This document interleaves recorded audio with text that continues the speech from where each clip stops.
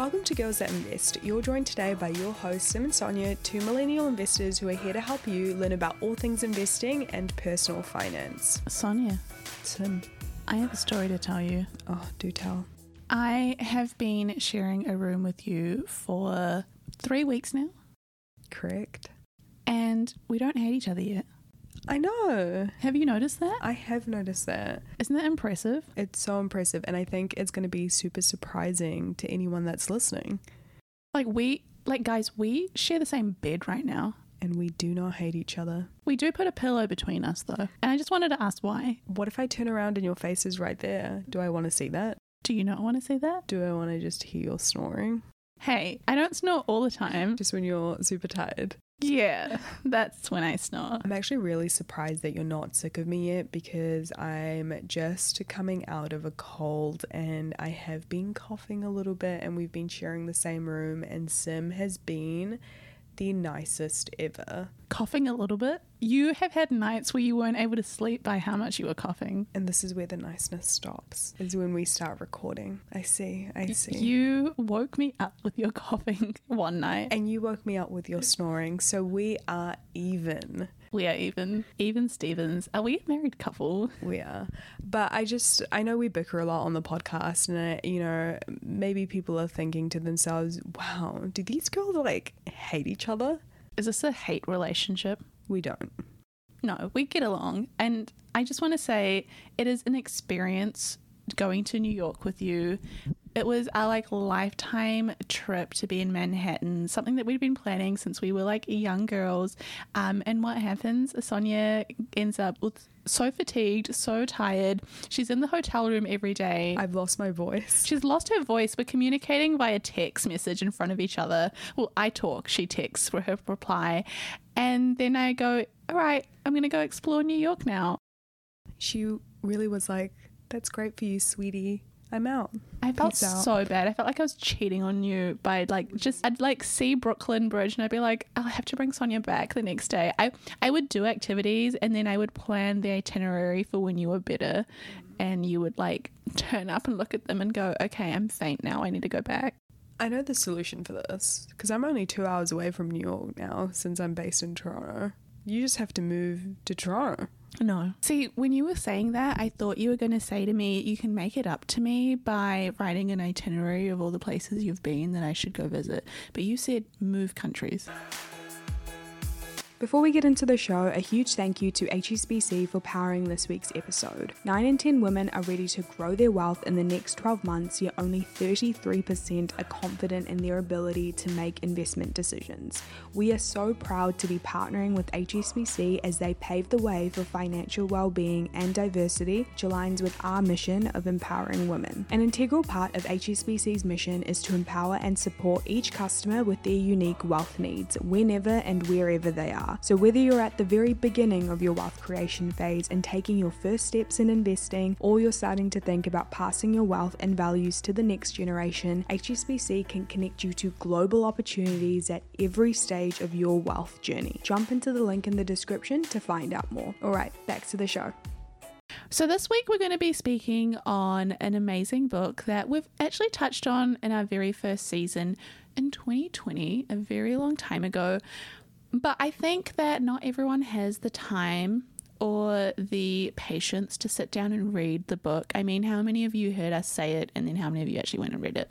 It's an amazing book. It's changed my life with money. It actually has changed my life, which is funny because it is called Your Money or Your Life, by Vicki Robbins, and was probably one of the most pioneering books when it came to the FIRE movement, but also pioneering in the way that we viewed our jobs and viewed our money and what sort of relationship we have with both those things. A little bit of background: this is an old book. It has been around for quite some time, so some people might go, oh, how relevant is this? The FIRE movement has grown since then, but the concepts are lifelong and they have truly, not to be dramatic, changed my life. So without further ado, to save you the time that you don't have, we just thought we would summarize the main points of the book, which were also points that we really loved. So you don't have to read it and you can walk away and begin to change your relationship with your money instantly and probably save you a couple of bucks as well. So, the first key takeaway, and one of my favorite takeaways from the book, is that your job doesn't need to be your life. And to really hit home with this, I'm a huge fan of quotes. I'm going to read out a quote from the book, and it really just spoke to me. It's one of those quotes that I highlighted and wrote a note about when I first read the book. Went deep into my annotations with this book. And the quote is as follows. Money is something that you trade your life energy for. You sell your time for money. It doesn't matter that Ned over there sells his time for $100 and you sell yours for $20 an hour. Ned's money is irrelevant to you. The only real asset that you have is your time, the hours of your life. Essentially, the authors are putting out a different perspective on employment. Back then, employment, well, actually still now, employment is really seen as your entire livelihood, like the job that you hold, the money that you earn. It is just everything in terms of social status and how you're seen as a productive member of society. I think we can all agree from the COVID lockdowns and the way that countries, especially Western countries, dealt with COVID in general, you really saw that shift from the hustle culture and like your job is your life with the commute and everything. And it really transitioned to wellness and work-life balance and how we can find fulfillment in our lives that isn't our jobs. And hey, wait a minute, my life and my value from living isn't tied to my corporate job or my job in general. That shift was really apparent, and I think we're still going through it. Back when they put this out, no one was thinking like this. It was revolutionary. I guess the tip that the authors give in the book in terms of how you can actually start to distance your worth from your job is that you can start aligning yourself with the why behind your job rather than a paycheck or prestige in terms of the job title that you hold. Because if you're attached to the why behind your job and you believe in the purpose and you understand the impact that you're making in the organization that you have, you spend less time, effort, energy, and constantly worrying about the future or your next career step or how you look like to others, because you are just trading your expertise and time for employment. And I guess there's just less of that existential crisis that people go through at work every day. Like I remember like sitting down at my desk and always being like, what's the next step, Sonia? Like, is this really what you're going to be doing day in, day out? But if you're attaching yourself to the why and the purpose, you question less of that. And that's the perspective that they were wanting to bring forward in the book, which really just stood out to me. I think even for like our community where we are right now and like our generation, we have such an impactful importance that we place on our jobs. Like my job needs to be impactful, but then I think we get a little bit too into it. It's like my job is my reflection of me, and it's not like who are you when you meet people. It's like, what do you do for work? And that just those little things make you feel like the job that I have reflects who I am as a human. It reminds me of how we had a book launch event in New York, and one of the amazing like GTI community members was telling me like what she did, and she goes, I'm really embarrassed to tell you this. And I was like, well, tell us what? Like, what are you embarrassed by? And she said, I'm homemaker for another family, so I clean people's homes, and it's just what I'm doing in between jobs because I'm starting to be a data scientist, and all my friends like make me kind of feel bad for it. Do you know what I mean? That makes me really sad. Yeah, it was, I mean, I'm like getting goosebumps right now talking about it, but it's like, how can you be embarrassed for the work that you do? Like, that is still honest work, that is still impactful work if that's what's important to you. But at the end of the day, it's also just work. It's just a job, and work doesn't have to define us. And it's so sad that we're at a place in our lives where someone has to give like a disclaimer of like, I'm embarrassed to tell you that this is a reflection of me. I think especially if your friends are making you feel bad, I would reevaluate who you surround yourself with. Sorry, this is not a Sticky Money Monday where I'm like, dump them. only every episode was. The second main point from the book was the idea that the job that you have actually has its own costs. So hear me out. When you, like, if I walked up to you and I said, quit your job, your first thing to me would be like, Sim, that's ridiculous. I need to pay for all of these things that are important to me. I need to pay for my home. I need to pay for my car. I need to pay for my food, da da da. Agreed. There are your wants and needs that you need to pay for. But if you took away the job, the book describes how there's a lot of costs that we have associated with the job that would go away as well. So if you say that your expenses for the year, let's say, are $30,000 a year, if you took the job away, your expenses when you account for the traveling that you do for work, the clothes that you buy for work, the food that you have when you go out to dinners because of work, or the time that you spend at work, which means that you end up buying lunch instead of making lunch, the extra equipment that you might need, the briefcase, the holidays that you take because you work so hard and you need to decompress, the massages that you take because you're stressed from work. Like, I could keep going. The idea is if you take all those things out that only you buy because you have a 9-to-5, then maybe your expenses for the year aren't $30,000, there may be $20,000 or $18,000, and suddenly you can do other things that let you quit your job or lower your hours and also lower your expenses.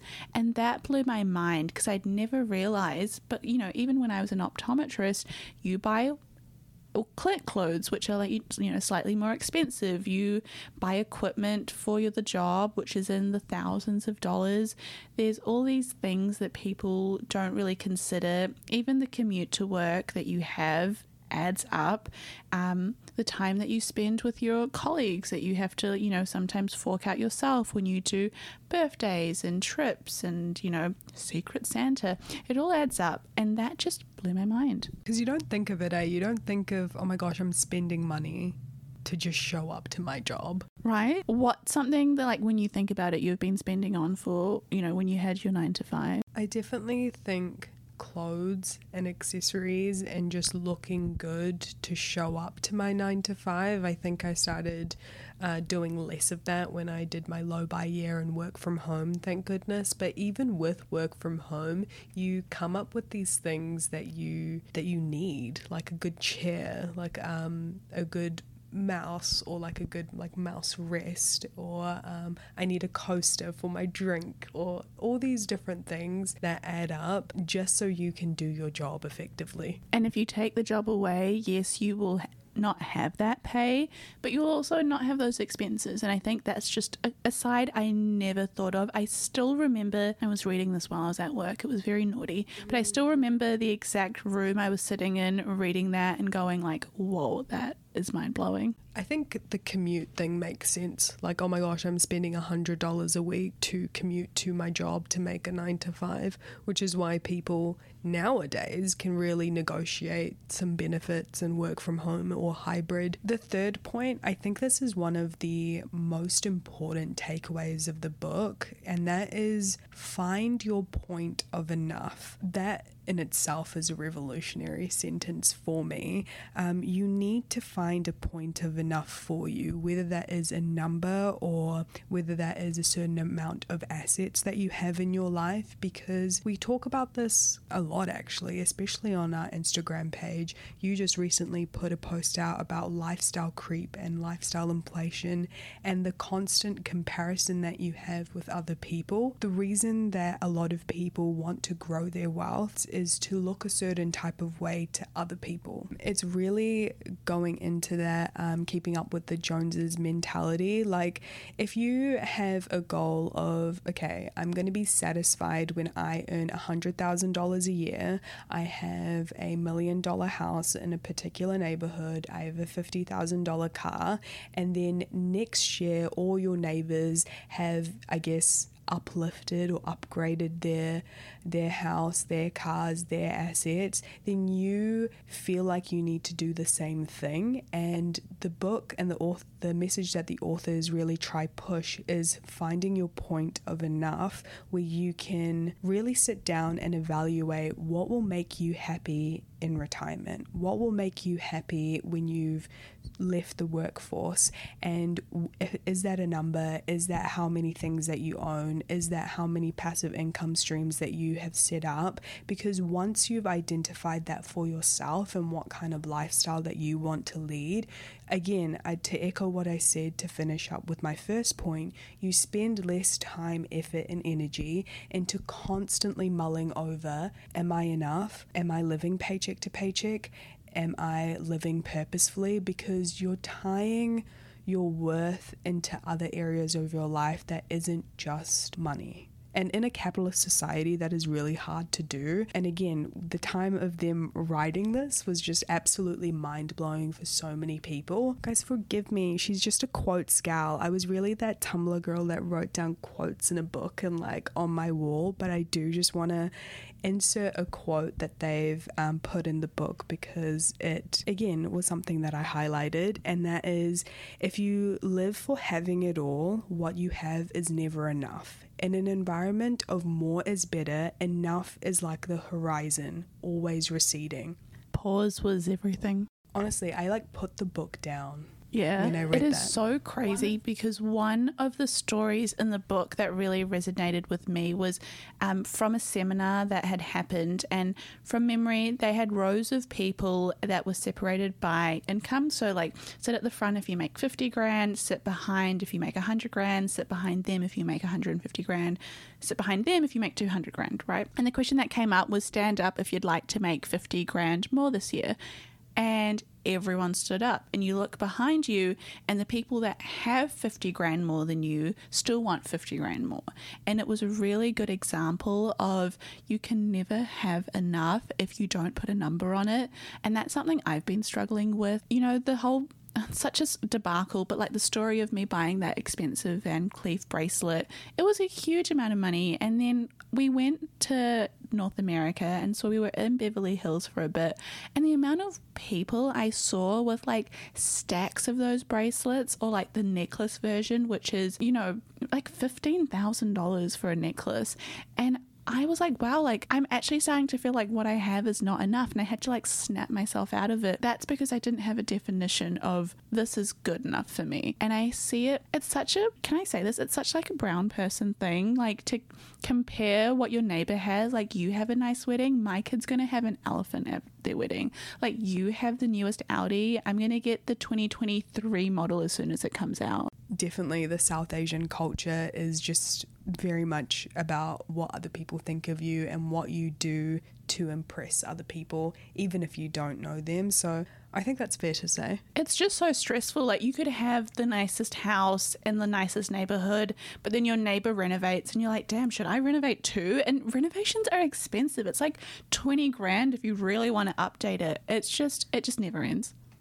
Do you know something that floored me? This is so random, but Sim was talking about how much it can potentially cost to get fence around her house, like fencing, and the amount that you threw out there, I did not know that is how expensive it was. $7,000 for wood? I mean, it's labor as well. And That's what is insane. And also, wood is expensive. Like timber, if you have timber, like good for you. You know what I mean? I actually thought it was cheap. I was expecting 10 grand because it's not the whole fence that they're doing. Like half of it's done. It's just the front, because people keep going into my backyard to take fruit, and I'm not the front house. So I'm just like, that's scary. The fourth and final point from the book that I found really helpful, that, you know, honestly, if you just learn this one thing, it's going to make such a difference in your life, is treating every purchase or every bit of money as energy. So rather than looking at money as money, look at money as life energy.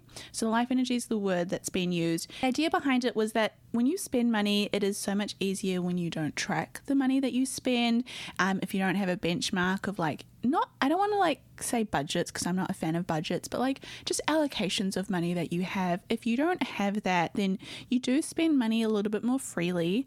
And once we realize that we're trading our life energy for goods, that's a different experience than saying we're trading money for goods. So life energy versus money is this idea that when I go out and buy something, I'm spending not $100, I'm spending 2 hours of my time if I was on like $50 an hour. And that can be a slippery slope because I've definitely gone a little bit too far with this. When I was reading this book, it was around the time that I was saving up for a home. So I was at the place where I was trying to save like 70% of my income. I was living so frugally. It was really aggressive. I do want to say that take this with a grain of salt and maybe also check yourself if you're going too far. Like I did go a little bit further than I needed to, but I really love the idea of time energy or life energy, and you're not just spending money as money. It's like you did something to earn that money. To get that money in that bank account, you maybe missed someone's birthday, you maybe put your job first instead of your mental health that day. So whenever you spend things, try to make them intentional spending. And I would much rather, spend a lot of money on like one good coat than a few crappy coats, but then also taking into account that that's a lot of my time that I'm putting into this one coat, so I better bloody wear it. I think this point is really interesting because it's such a slap in the face to consumerism. I think that sometimes when we talk about value-based spending, people don't really know where to start, but oh my gosh, I'm trading 1 hour of my life for this $50 like top or pants or whatever you want to buy. That will definitely stop you in your tracks and just evaluate whether you need to purchase this or not. It just helps with the splurging part of me because, people can be like they're savers or they're spenders, and I'm definitely a saver, but I think it's a spectrum. Like most things in life, it's a spectrum, and sometimes you have months or weeks or days where you just become more spendy, and that's where I find it to be helpful to remind myself that this is my life energy that I'm putting into these purchases, which means I take more care into the purchases that I do, and I make sure they're good purchases that last a long time. Honestly, it is such a great book, and I have found it to be so helpful in so many different areas of my life. I would say this, for me, is like top 3 money books ever. The first takeaway is that your job does not need to be your life, and honestly, that could be an entire podcast episode in itself. The second is that the jobs that you have do end up having their own costs, so leaving a job also means leaving behind some of the expenses that are associated. The third is find your point of enough. Find that number. One actionable step for this episode is write down what enough is in terms of a salary, in terms of a net worth, in terms of the price of the house that you own. What is enough? Because if you never write that number down, you will be to the mercy of the Joneses for the rest of your life, and I cannot think of anything worse. And of course, treat every purchase as trading your life energy with reason. Don't take it too far like I have in the past, but it just makes you be a little bit more conscious of where you spend your money. Now, I feel like that's probably a good place to wrap it up, but if you want to keep learning about the things that we talk about, follow us on Instagram. We always post a lot of fun, free, great content there.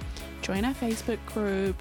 Join our newsletter. We spend every single week just talking about what's going on in the market. We call it Stock Market Tea because it's always juicy, it's always spicy. We love to add our little twist to it. Before we go, thank you again to HSBC for not only powering this episode, but for the rest of the season. Don't forget to check out the link in the description to find out more. And as always, to finish off with our disclaimer. Girls That Invest does not provide personalized investing advice for your individual needs. We are not financial advisors. The advice from Girls That Invest exists for educational purposes only and should not be relied upon to make an investment or financial decision. Advice from Girls That Invest is general in nature and does not consider individual circumstances. Always do your research and please use your due diligence.